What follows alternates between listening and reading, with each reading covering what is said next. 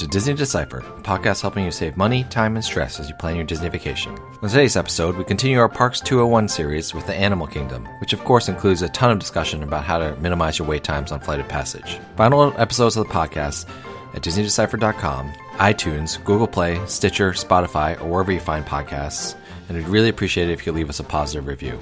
Also, if you'd like to submit a question for our upcoming listener questions episode, feel free to email us DisneyDeciphered@gmail.com, connect with us on Twitter at WDWDeciphered, or like our Facebook page and comment, Disney Deciphered. Thanks, and enjoy the show.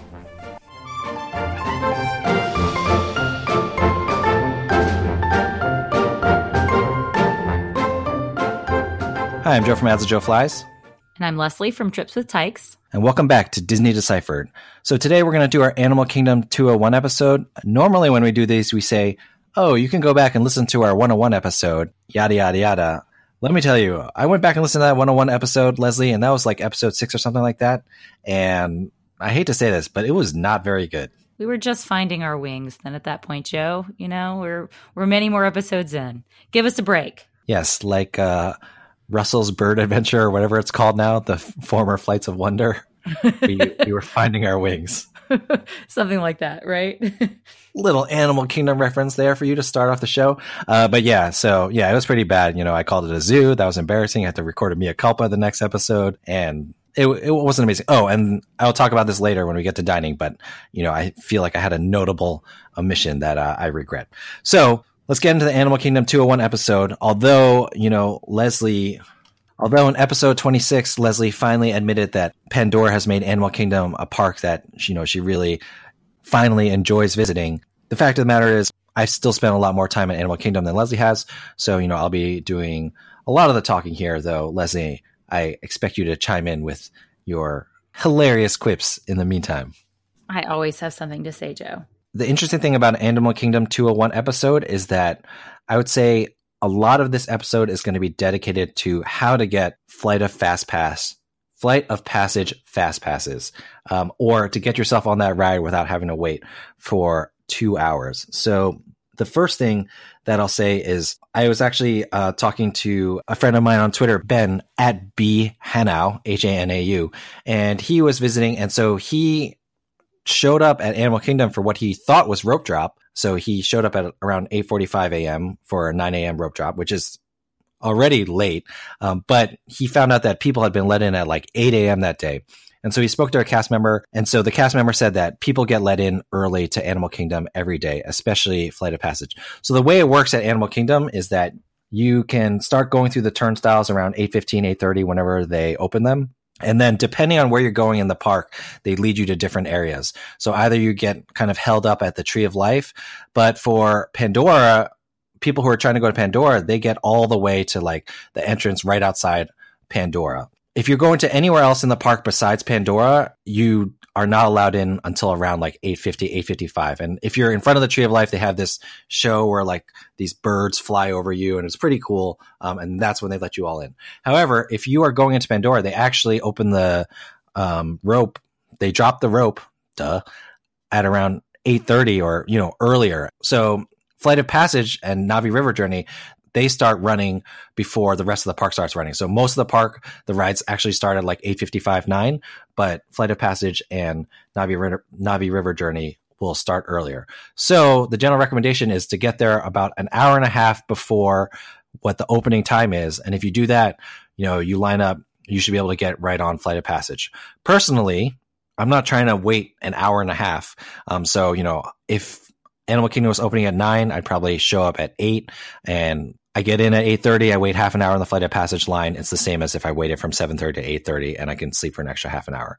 So the first thing you can do to try to get on Flight of Passage quickly is to rope drop strategy like that. Does that make sense? I know that was a bit of a monologue.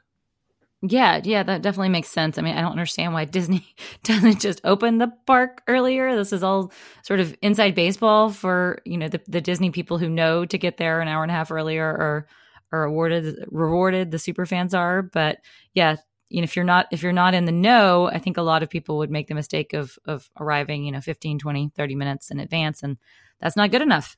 Right. And of course, the better option to rope dropping is to make sure you secure a Flight of Passage Fast Pass in the first place.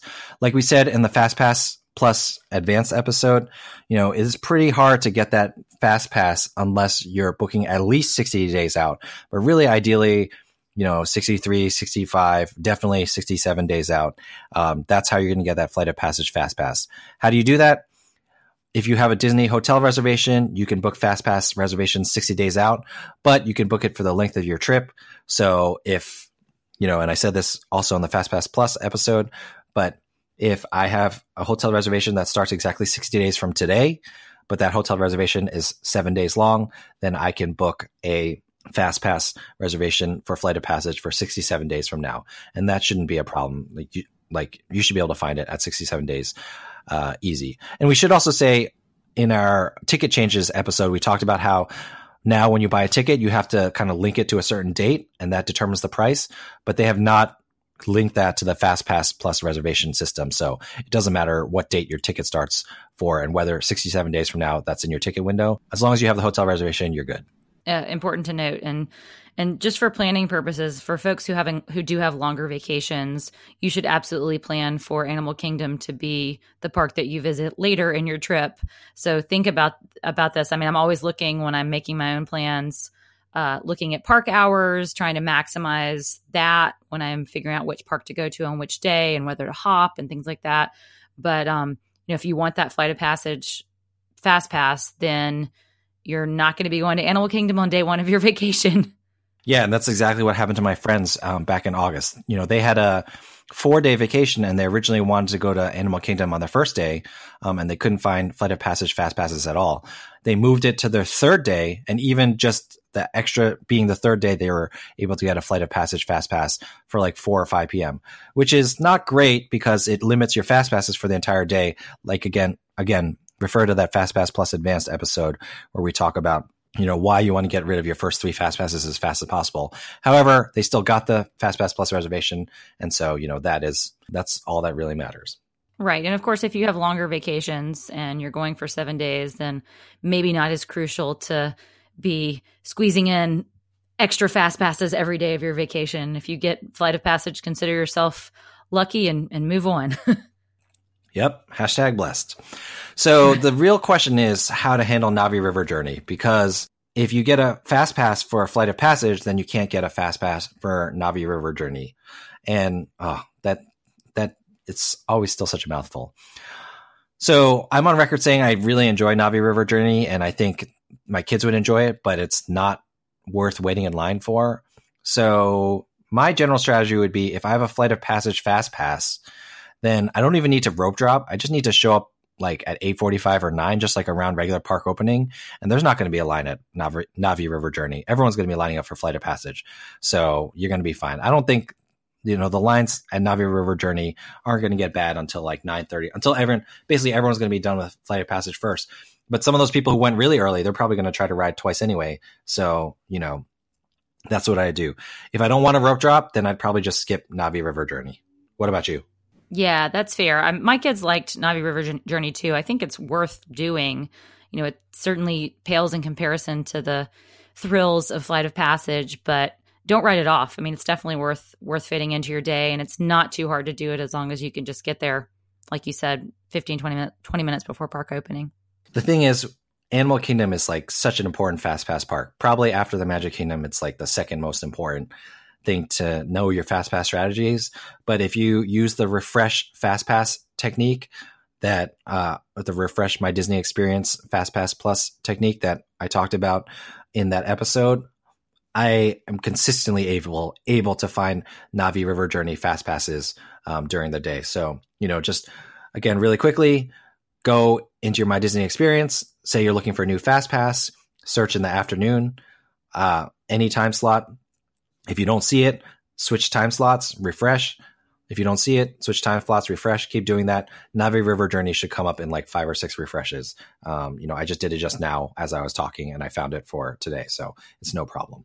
That's good to know. People, I guess, give up on that one as not being as vital, and it goes back in the pot for other people to grab. For sure. So a couple of other ride tips to talk about. we touched on it, but since we do not want you to go back to that episode, do utilize the single rider line at Expedition Everest. The single rider line is what it sounds like. You can line up. It doesn't matter if you're with a party. The only thing that happens is you won't get to ride together, but the single rider line moves pretty quickly. And, already Expedition Everest lines are down because of Flight of Passage. But, going through the single rider, you get on there even quicker. And like we said in that episode, that is Leslie's former preferred touring plan. Just line up in the single rider line, abandon her kids, and just go through that as many times as possible until park closing. That's right. In all fairness, I have sometimes gone solo, so I'm not always abandoning my children when I go ride Expedition Everest 5 times in a row. You abandoned them somewhere, Leslie. You abandoned them somewhere. Maybe not in Orlando. Maybe in the Bay Area. Back home in California. Yeah, they're abandoned somewhere. Mom guilt. Seriously, here on Disney Deciphered today. Thanks a lot. I apologize. That's not fair of me. You're right. Another thing that I would note that we did not talk about is, or I think we only touched upon, I really think Festival of the Lion King is well worth your time. I just, it's just like a lot of fun. It's songs that you know and love, and your kids may know and love if you've shown them or had them listen to the soundtrack of the movie. And so, it's such a great time. It's cool in there, air conditioning. You're almost like, you're pretty much guaranteed to get in. Like, it fits so many people. It's one of my favorite things at Animal Kingdom. What about you? I don't know if I've seen it at Animal Kingdom. I know I've seen it in Hong Kong Disneyland, but I'm trying to remember the last time I've seen it. It's a great show. It's beautiful. Young kids especially will enjoy it. Definitely on hot days. That's a smart strategy. But yeah, I tend to be somebody who skips the shows. Not really a show person. I'm definitely a ride person. And I was glad that I finally saw it when I did see it at Hong Kong Disneyland. All right. Any other attractions that you think we should highlight or are worth mentioning? Maybe just Primeval Whirl. Don't do it. Whoa. Save that kind of quality content for Disney Do's and Don'ts. No, that's right. That's the probably most vertigo-inducing attraction, maybe behind Mission Space. It's basically like a carnival ride that they made a little bit nicer. Yeah. That's true. Yeah, we should touch on characters really quickly. So there are Mickey and Minnie in their Explorer outfits, which are really cute. And there's Russell from Up, who you can meet. And those lines can get pretty big. I will say that they've also started this new thing called Donald's Dino Bash, which is sort of like the Move It, Shake It, Dance It, which I think they've changed that to Mouska Dance It in Magic Kingdom. Like, come on, Disney. Anyway, but Donald's Dino Bash is like this dance party that happens near Primeval Whirl, which again, do not ride. But in that dinosaur land area, and a lot of characters come out. And, actually, didn't you do that? Didn't you see a lot of characters at Animal Kingdom? Or your kids did? You said you saw a lot of pictures, right? Yes. So when I was at Animal Kingdom over the summer, my kids were determined to meet every character at Donald's Dino Bash. And we stood in line for, the usual Chip and Dale and Donald and Daisy. And there's some more obscure ones. DuckTales is making a big appearance. There's Launchpad McQuack and Scrooge McDuck. So you can get some obscure photos and some obscure autographs while you're there. Yeah, that's a lot of fun for those autograph junkies out there, like my daughter. And so to kind of close things out, and this was I feel like, critical omission that I made. There are 2 restaurants that we did not recommend that I feel like we should have. Tusker House, which we talked about on the character dining episode, is just really one of the best character dining experiences that you could have on Walt Disney World property. And the other thing is, we should have mentioned, it's not for everybody, but especially if you're just traveling as adults, it's pretty great. Satu'li Canteen, which is kind of like, it's the Pandoran Chipotle, for lack of a better term. And that's quick service, but it's basically like you're making bowls. You can choose a starch, a meat, and a sauce. And, I love it, and my kids tolerate it. And, there are kids options if you want to go there as well. Yeah, those were the 2 restaurants we ate at our day over the summer in Animal Kingdom, and both were great hits. Satu'li Canteen, you can mobile order to skip the line, and Tusker House, we actually got reservations same day for that for that character meal for the dinner there, which surprised me. I was kind of doing my own version of the refresh my Disney experience, and a reservation popped up at a fairly reasonable hour for dinner, and we hopped right in there, and my kids loved it. The one thing that you do have to know about Tusker House is that they don't have a PhotoPass photographer to take your photo as you enter the character meals. That's something that you sometimes will see at some character meals. So you need your own camera, and it can be dark in there for those dinner reservations. So bring your good camera if you want to get good shots at Tusker House. That's right. And final thing of note, Rafiki's Planet Watch is closed for a little while, but it'll open up again. That is, honestly, it's an area that Disney created to kind of siphon off crowds a little bit. But if your kids are into animals, they have these kind of, like, basically you can see vets working on the animals or working with the animals, depending on the situation. And so some people like to kind of check that out. Obviously, it's nothing like too major, but you can see vets kind of working with the animals behind glass, and people like that. It's not personally worth the train trip for me because you got to take a train out there, but some people like it. However, it's closed for the next year or so, so bear that in mind. That's right. Okay, so we should end with Disney do's and don'ts. So I think it's like totally fair to have you do it since this is your park you have least experience with. What do you think, Leslie? Thanks a lot. Sure, I'll take on the burden. So for my Disney do, I would recommend that you take a break, grab a Dole Whip at Tamu Tamu. That's a place where you can listen to some nice music while you eat. And that's also a location where they sell alcoholic Dole Whips. Yep, and you can either get coconut rum or dark rum, depending on what your preference is. What would you have, Leslie? Oh, I'm not a fan of coconut, so the dark rum would have to be what I have. But, you can tell what our priorities here are between Joe and me. We're just looking for the alcohol. I actually prefer without the alcohol for some reason, but if I do get it with alcohol, I do generally go for the coconut. So my yin to your yang, or vice versa. Okay. I don't know which one's which. Which one's the good one? Okay. You're the good one.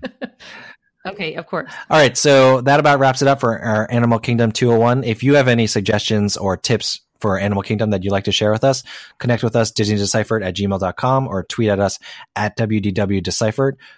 Find old episodes of the podcast on Apple Podcasts or wherever you find podcasts, and we would really appreciate it if you left us a positive review. Anything else, Leslie, on Animal Kingdom? That's all I got today, Joe. All right, well, thanks everyone for listening. We will talk to you later, and Leslie, I will see you not on Kali River Rapids. Thanks, Joe.